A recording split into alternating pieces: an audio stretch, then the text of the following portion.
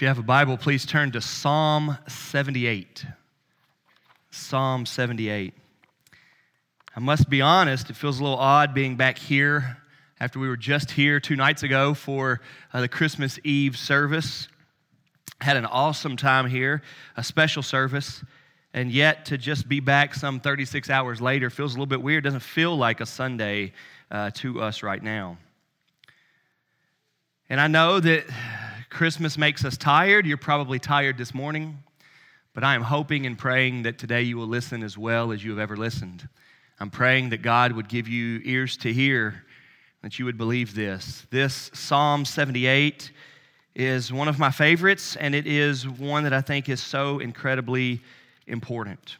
One that our church must understand, one that those who have a desire to make disciples as Christ commands us to, that they would understand Psalm 78.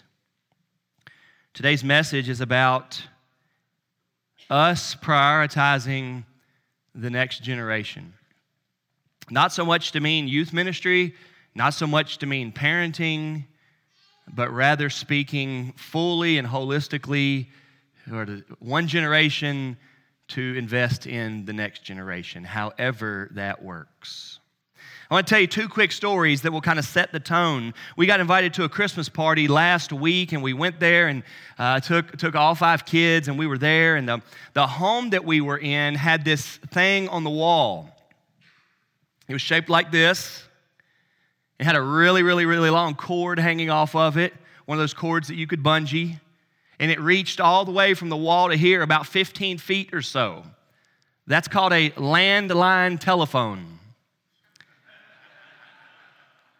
They still had one. My kids had never seen one. My 14-year-old had never seen one. We told them to pick it up, and it went, and we're like, what's that? It's making a noise. They had never heard of a dial tone before. I couldn't believe it. I had not thought about that before. They had never seen a phone with a cord in their lives. We don't have one. They had never heard a dial tone before. So we said, here, type in my phone number and you can call me and I'll talk to you and it'll buzz, and all of that. That was neat. Neat to think about how so quickly the world has changed and they've never heard of one.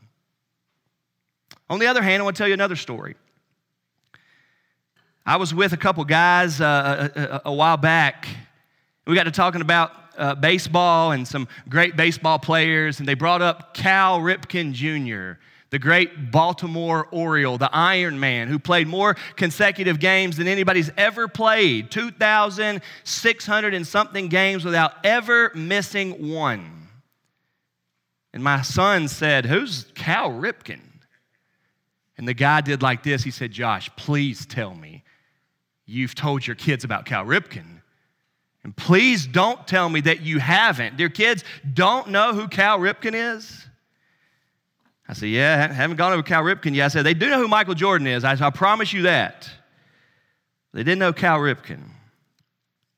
I tell both of those stories to point out 2 things. If we don't tell people about things, then they will not know about them. And as time passes, they will be long forgotten. Truly out of sight and out of mind. Well, it doesn't really matter too much if they know what a dial tone is. We're doing just fine with our phones in our pockets. And it really doesn't matter to me if they know who Cal Ripken Jr. is. We're doing just fine with all of our other sports heroes. But there are more important things in life than phones and sports. And it is the life-giving love of God for you. Nobody loves you more than the God that made you. That and only that can fulfill your heart. The love of God for you through sending His Son Christ is the only thing that will satisfy your soul. And to think that we may not share that or pass that on, to think that that could be lost, forgotten, never heard of, unknown, is exactly what the message is about today. Read with me at Psalm 78. Now, I do want to show you that Psalm 78 is a long one, and that's part of the point of how this begins. 72 verses in Psalm 78. We are not going to look at all of them. Today, we're going to look at the first 8 verses. Psalm 78, the first 8 verses. Give ear, O my people, to my teaching. Incline your ears to the words of my mouth. I will open my mouth in a parable. I will utter dark sayings from of old, things that we have heard and known, that our fathers have told us. We will not hide them from their children, but tell to the coming generation the glorious deeds of the Lord and his might, and the wonders that he has done.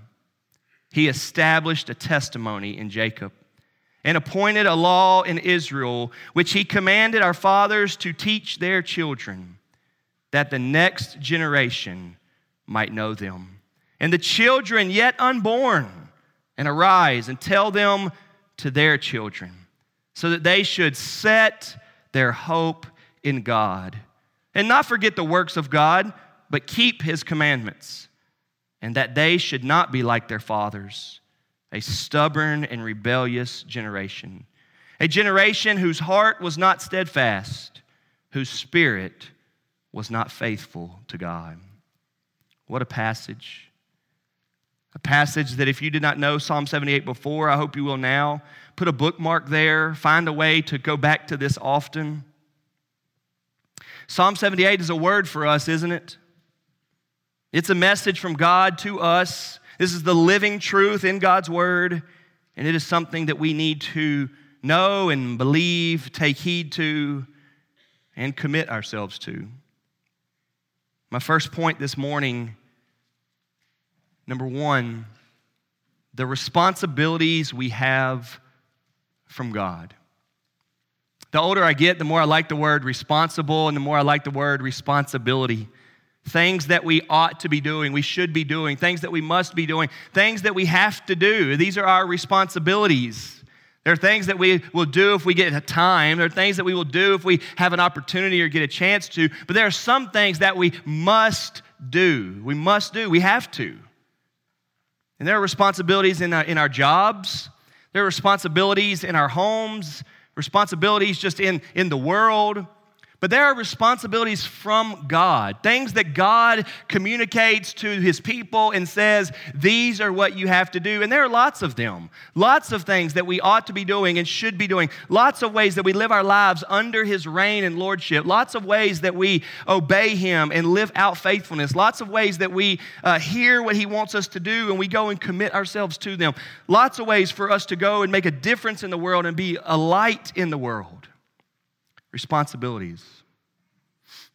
A big one that we see here in Psalm 78 is the responsibility to make sure the next generation knows God. We have this responsibility from God. Psalm 78 begins by saying, listen, give ear, O people, listen to my teaching, incline your ears to the words of my mouth, pay attention. And then he says he's going to teach it in a way that they can kind of grasp or remember or hold on to. He's going to open his mouth in a parable. He will utter dark sayings from of old, things that you've heard before and you know, and things that we've heard before and that we've known, things that our fathers have told us, things that we don't want to hide, as it says in verse 4. I'm going to repeat all of this, and I'm going to say it in a way that communicates. I'm going to say it in a way that you'll never forget it. That's what he says, and he does.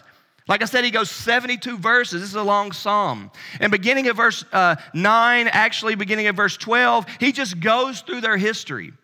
And he breaks down the history of the people of Israel, many of the stories from the Old Testament. And he's not just telling history, though. It's not a boring history class. It's how God is working and what God is doing through every single bit of it. This is the way that we are to understand our lives. We are to understand that God is moving in and through everything we encounter, the good and the bad, the known and the unknown, the ups and the downs. God is working in it. And that's what he does. And he wants to recall that and recount that. He wants the next people to see that God is there, God is working, God can be held on to, God can be trusted, that their lives are owed to God because of all that he's done. A responsive gratefulness, humility, commitment to God for all that God has done for them. You see in verse 4, we will not hide them from their children, but tell to the coming generation. Look at the end of verse 4. The glorious deeds of the Lord and his might and the wonders that he has done. The Bible wants you and I to feel this responsibility. This is our job. This is my job. And this is your job. Not my job because I'm a minister, but my job because I'm a believer in God. And your job because you are a believer in God. It is our responsibility. Several years ago, we started using this phrase in our church, and I want to remind you of it again. Here in our church, the older people are to prioritize the younger people.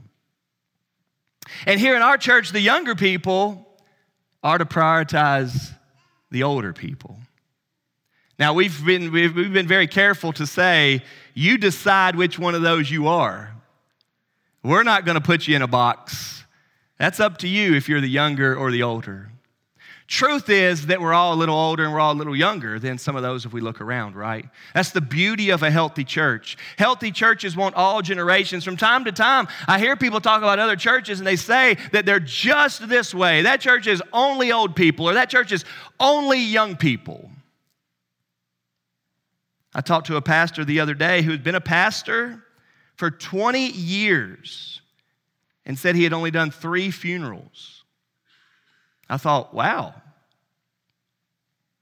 you must have a young church. A healthy church wants to be all of those generations. We want to have every age group in it. We want to see the value of all of that, and we want to prioritize that and prioritize investing in each. There are ways that younger people can bless and love and serve and impact older people. And there are many ways that older people can bless and love and serve younger people, if we will understand that this is our calling and this is our purpose and this is our responsibility. But this passage focuses in on not just doing or loving or serving, but specifically to telling. And we know that the Christian ministry and the work of God comes through the preaching of the word. It comes through the telling of the message. It comes through the sharing and speaking of the glories of Christ, of the love of God. That's the way Christianity works. Not just from a pulpit like this, but as people everywhere talk, as they're having coffee, as they're sitting beside a bedside at night, as they're doing a hospital visit, as we speak of God and his ways and Christ and his salvation, God uses the speaking. He does. And so Psalm 78 focuses in on that we are to be those looking from one generation to the next, valuing the other generations and speaking into them. That is our responsibility. Now, before we go any further, let me just say a few things. One, we know that salvation is of the Lord. You can try all you want and do everything you thought is right, and it still may not go well. Salvation is of the Lord. We know that. There is no automatic formula. There is no key, you do this, you'll get this inside of Christianity.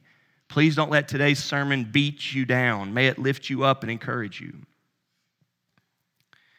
Second thing, let's remind ourselves that this is often really hard. Sometimes one generation to the next really gets on each other's nerves, right?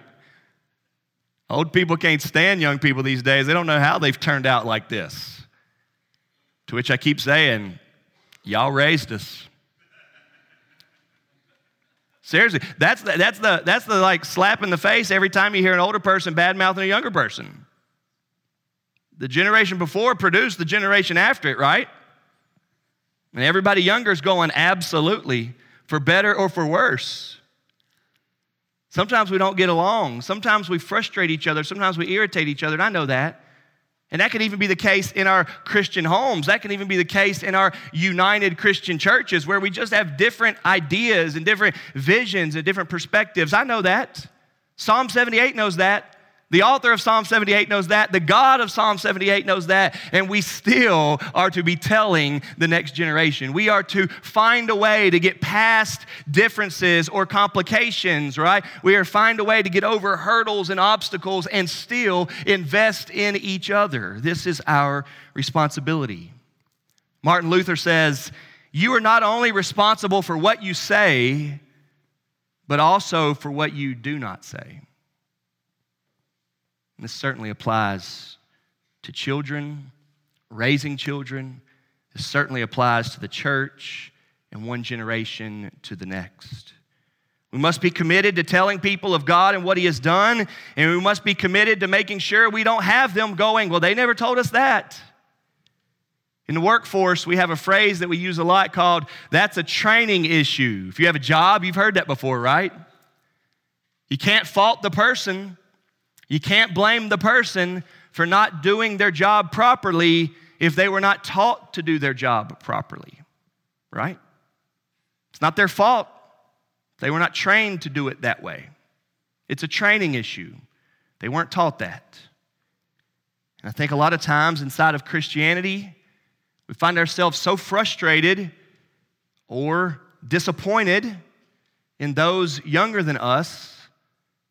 And yet, were they taught? Were they trained? Is it a training issue by what we said and what we did not say?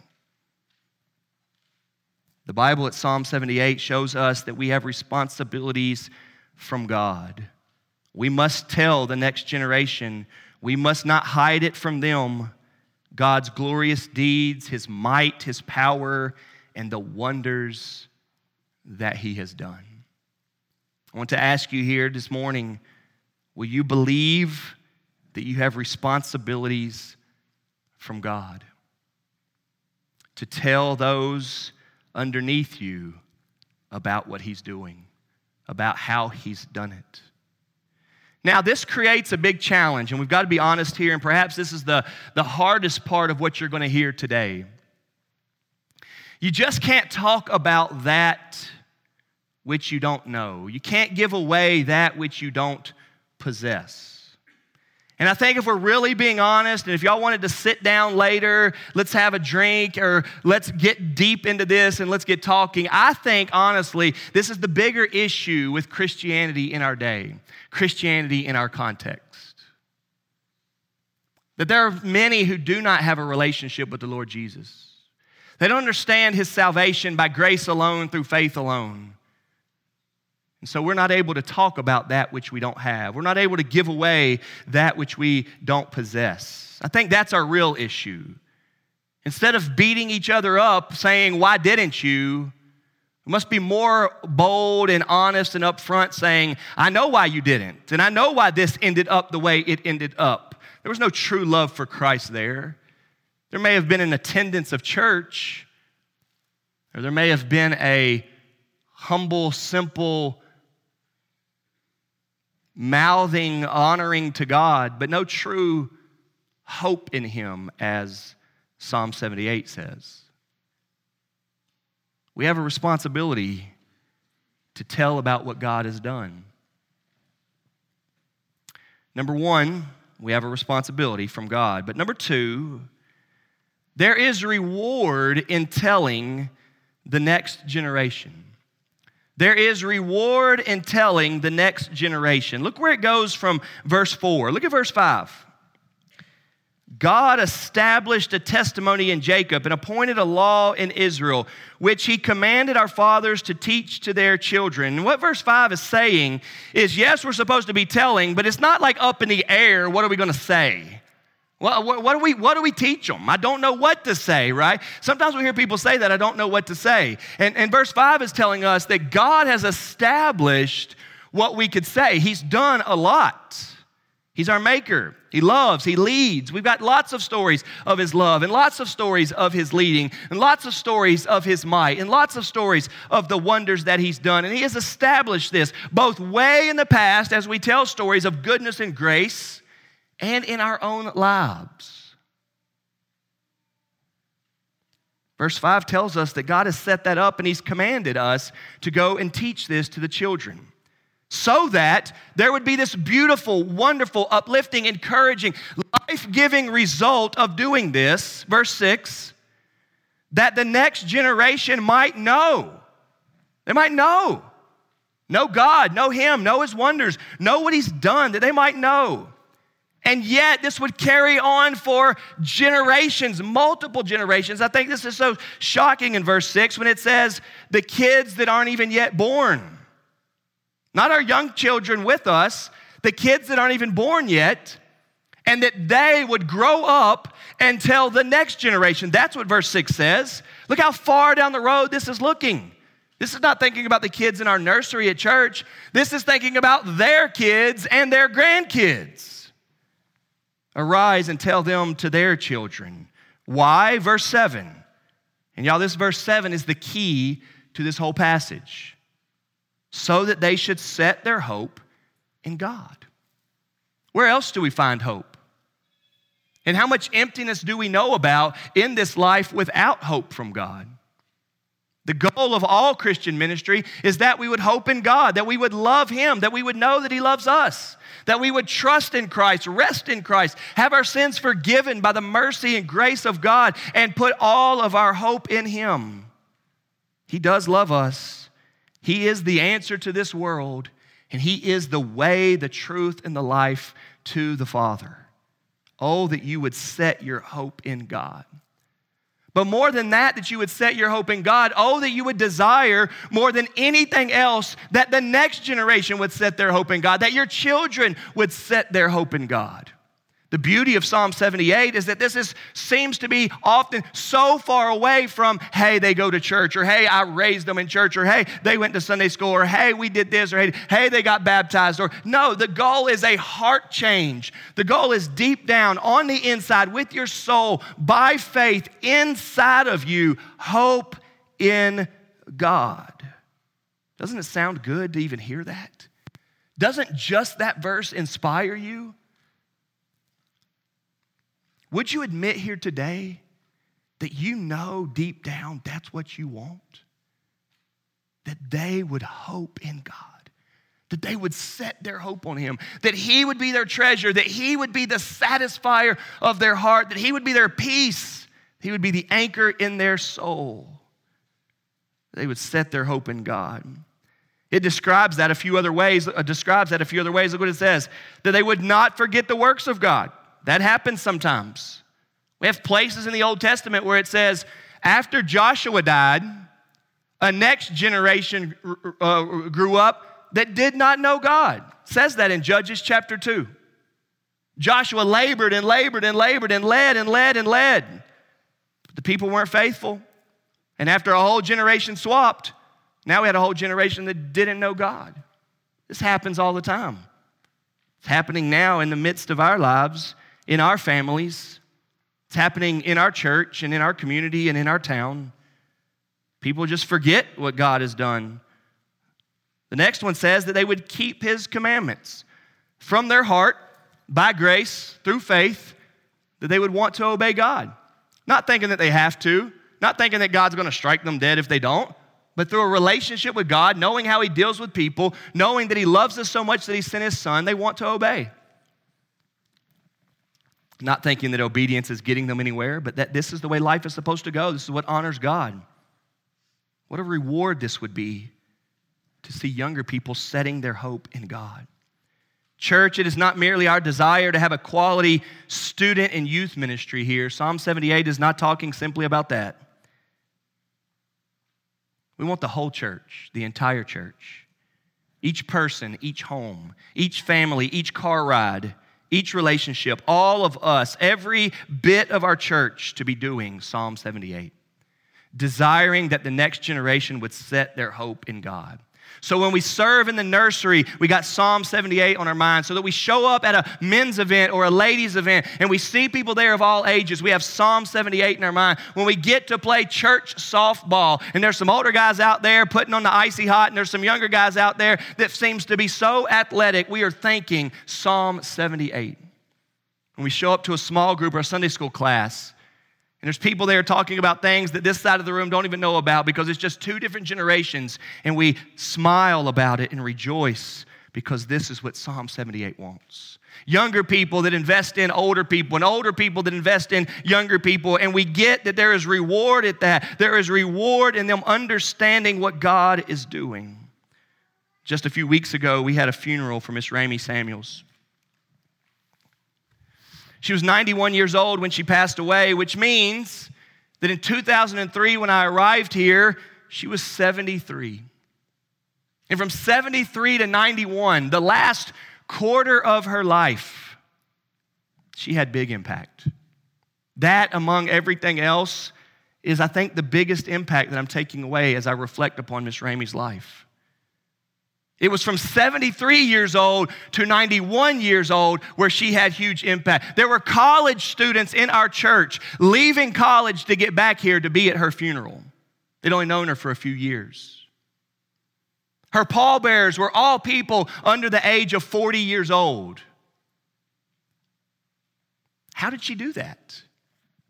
She didn't have a Sunday school class with them. She didn't have a small group with them. She understood the value of caring about younger people. She wrote notes, she called, she asked about people. She had people over to her home. She gave out gifts. She knew the importance of young people. I think about that all the time. I often think, man, the older I get, I feel like my life has less influence or less significance, and yet Miss Ramey just absolutely shoots that down. There's reward in letting your life invest in another generation. Miss Ramey's life speaks to that.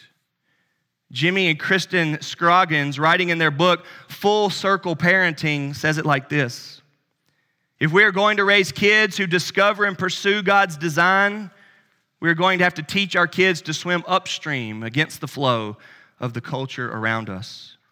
Our kids are going to have to learn God's design for sexuality and gender and family structure.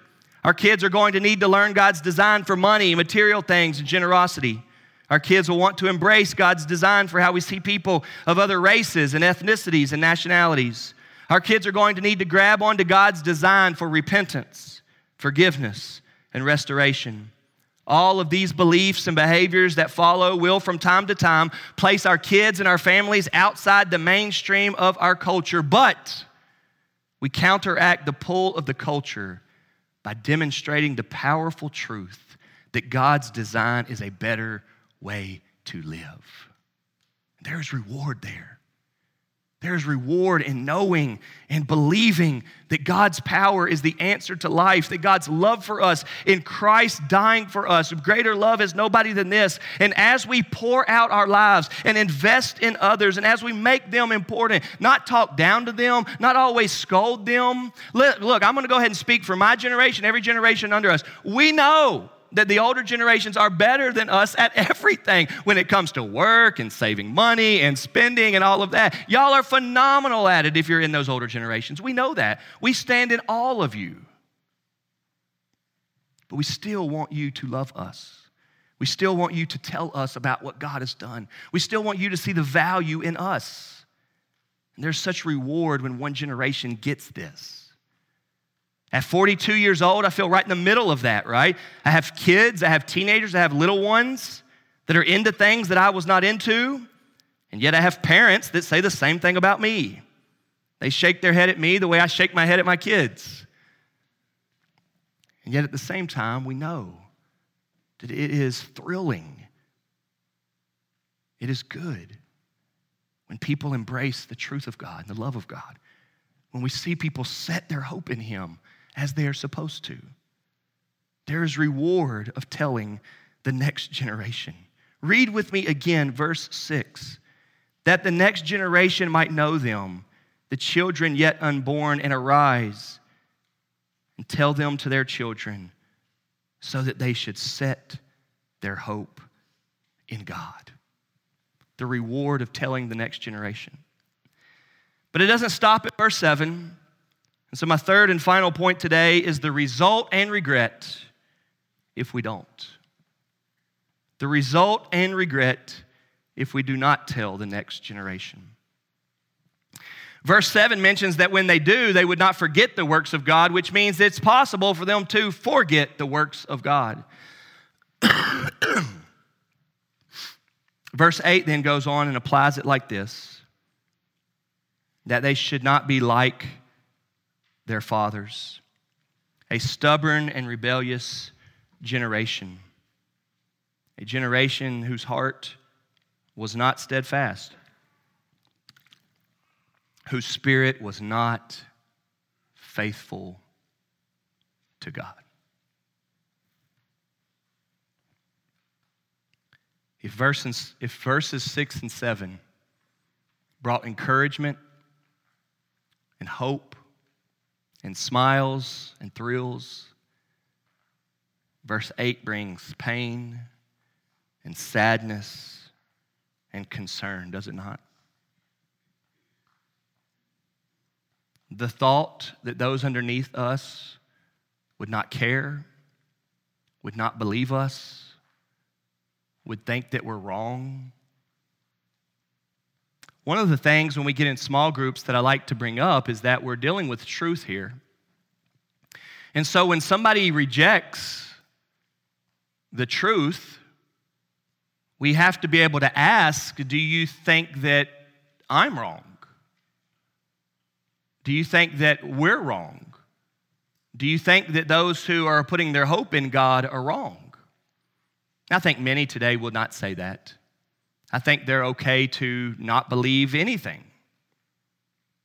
But it is challenging to them, certainly challenging to us, but it is challenging to them to see if they would say that they disagree.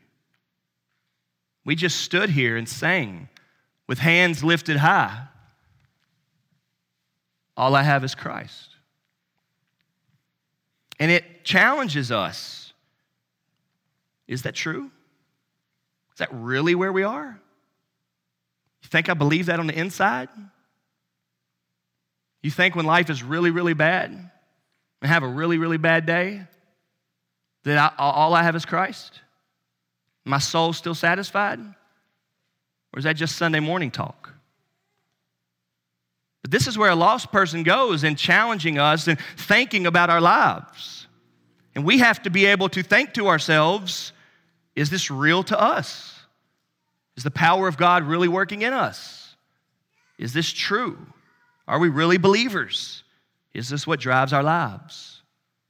And yet, we are to see that there is such danger when we have not faithfully communicated and told the next generation that they would end up stubborn and rebellious like the previous generation, that their hearts would not be steadfast and their spirit would not be faithful to God.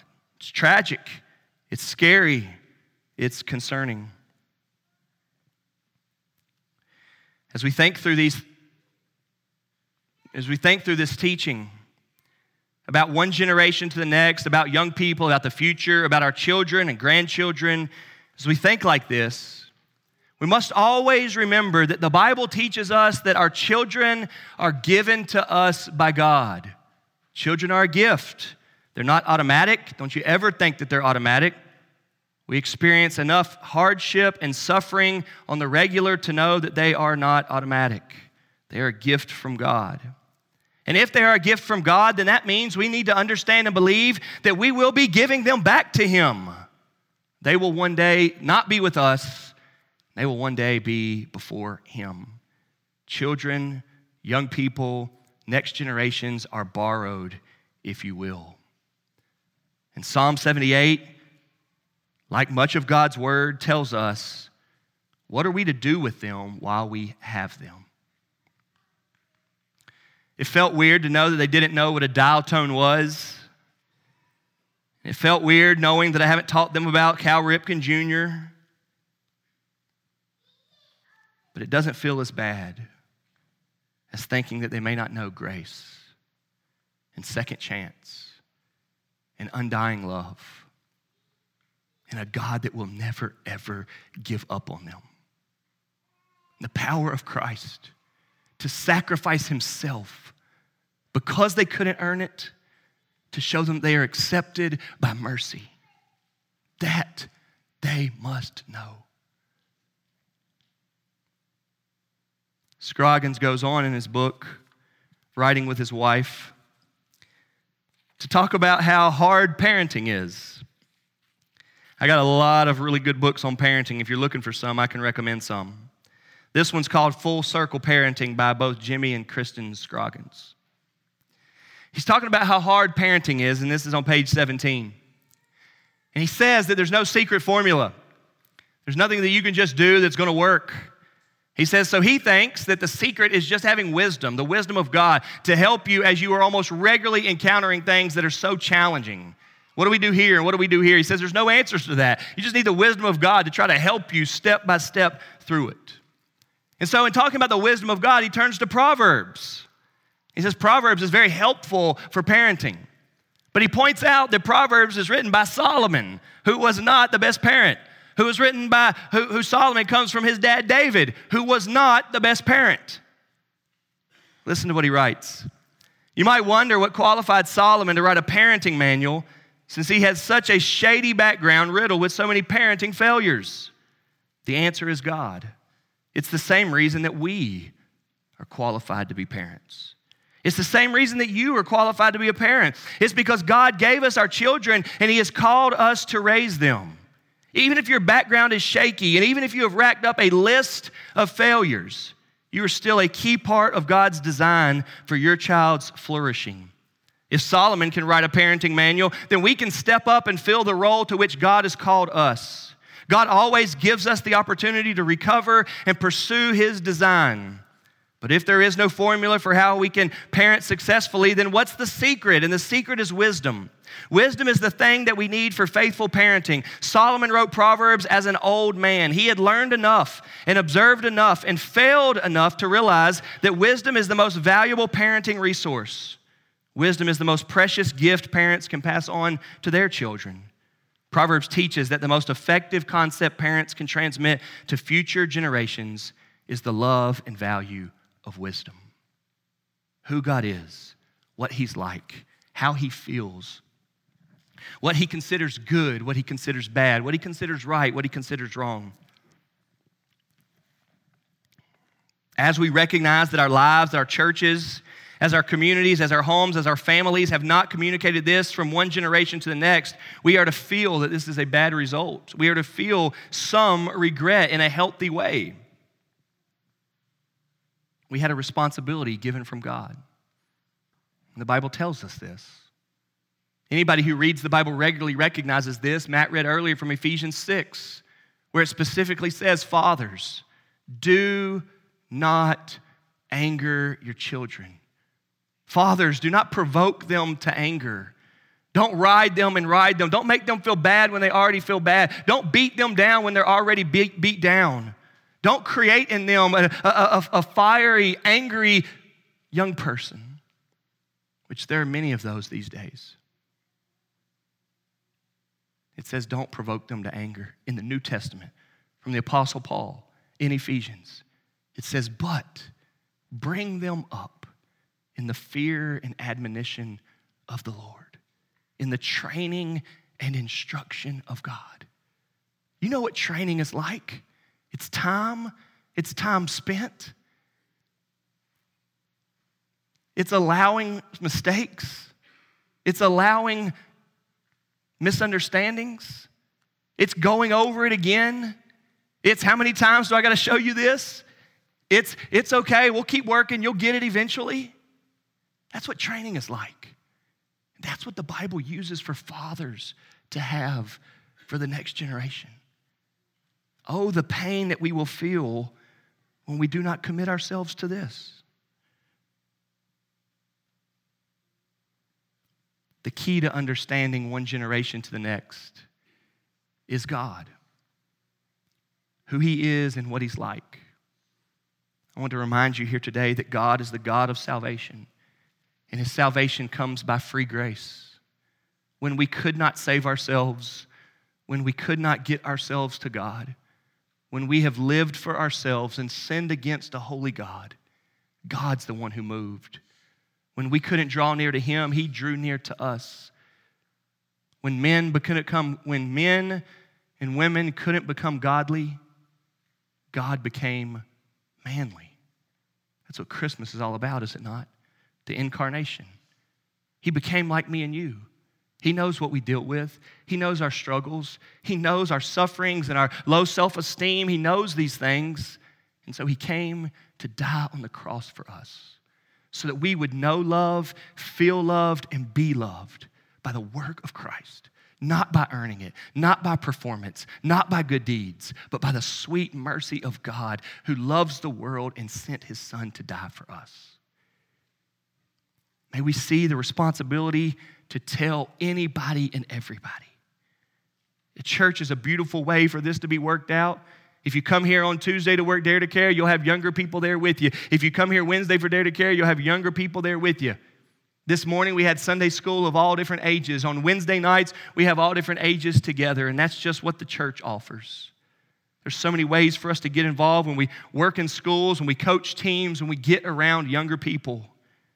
And it is our responsibility for them to know what Jesus is truly like, the work of God, his might, and what he's done.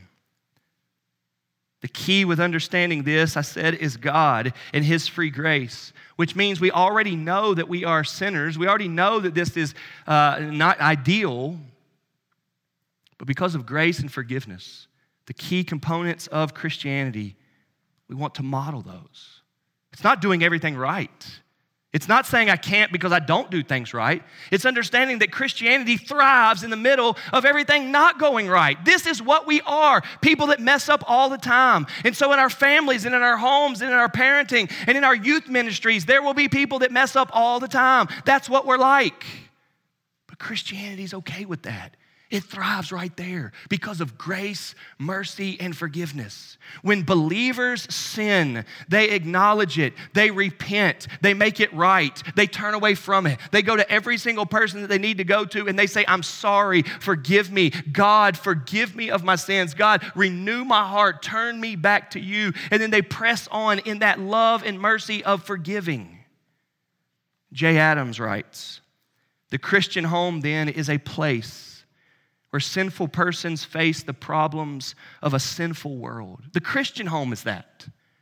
Yet they face them together with God and his resources, which are all centered in Christ. Sinners live in the Christian home, but the sinless Savior lives there too. And that is what makes the difference. A home full of sin, but a home filled with grace for sin. And Jesus is there too. Don't think that there's any family in the church whose home isn't filled with hurt and words that we wish you hadn't said and bad attitudes. We're all like that. But Jesus is a real Savior with real forgiveness that doesn't leave us. And there's the power for us sticking with it. Church, we have a responsibility to tell one generation. We have a responsibility to make sure they know how good God is. May we recognize the reward in doing it. May we be warned of the regret if we don't. And may we resolve at the end of one year and the start of another to commit ourselves to it. It was about 1 year ago that Miss Nada Goff passed away. And her dear friend was Miss Alma Nicholson, who sits alone in the nursing home even now. And when we visit, she doesn't like for us to leave. I took my two girls there just last week to spend time with her. She didn't know I was bringing them. I didn't tell her I was bringing them. But she had a spare bag of gummy bears in the drawer because she knows kids love that. But 90-year-old Miss Alma isn't just good with gummy bears and young girls. Miss Alma and Miss Nada, in their old age, in their final years, both as widows, understood Psalm 78. On low budgets, I have seen them multiple times ask young people in the church to come over for lunch that's already prepared for beans and cornbread. Less than $10. If you're in your 20s and somebody's got warm beans and cornbread, you're there, right? And they went, and they ate there many times. I've seen it. That's what I'm talking about. That's what God's talking about. He doesn't say youth ministry. There isn't even the concept of Wednesday night student ministry in the Old Testament. There isn't even the concept of that. He's talking about me and you feeling they need to know God. He's the answer to their lives. And then saying, I'm going to move in that way. I'm going to live my life in that way. They matter to me. He matters to me. I'm going to make sure I tell him. Let's pray. Father in heaven, thank you for the sweet words of Psalm 78, that they would set their hope in God. Father, I pray that we would embrace the younger people investing in the older and the older people investing in the younger, prioritizing each. Father, thank you for the mercy of God that makes it all worthwhile, that really gives us the power. God, thank you that when one generation does, we see you working. Even the IMB video that we watched said the newer generation is doing it. They're telling. And Father, may that be the case here. God, may First Baptist Church Fairdale be a place where we value all generations and ages, where we invest in each, where we somehow give ourselves to it. Father, this last Sunday of the year, we pray that you would give us a conviction of what Psalm 78 says. God, for this new year, 2022, and for many, many years to come, may you find us faithful in investing in those younger than us. In Jesus' name we pray, amen.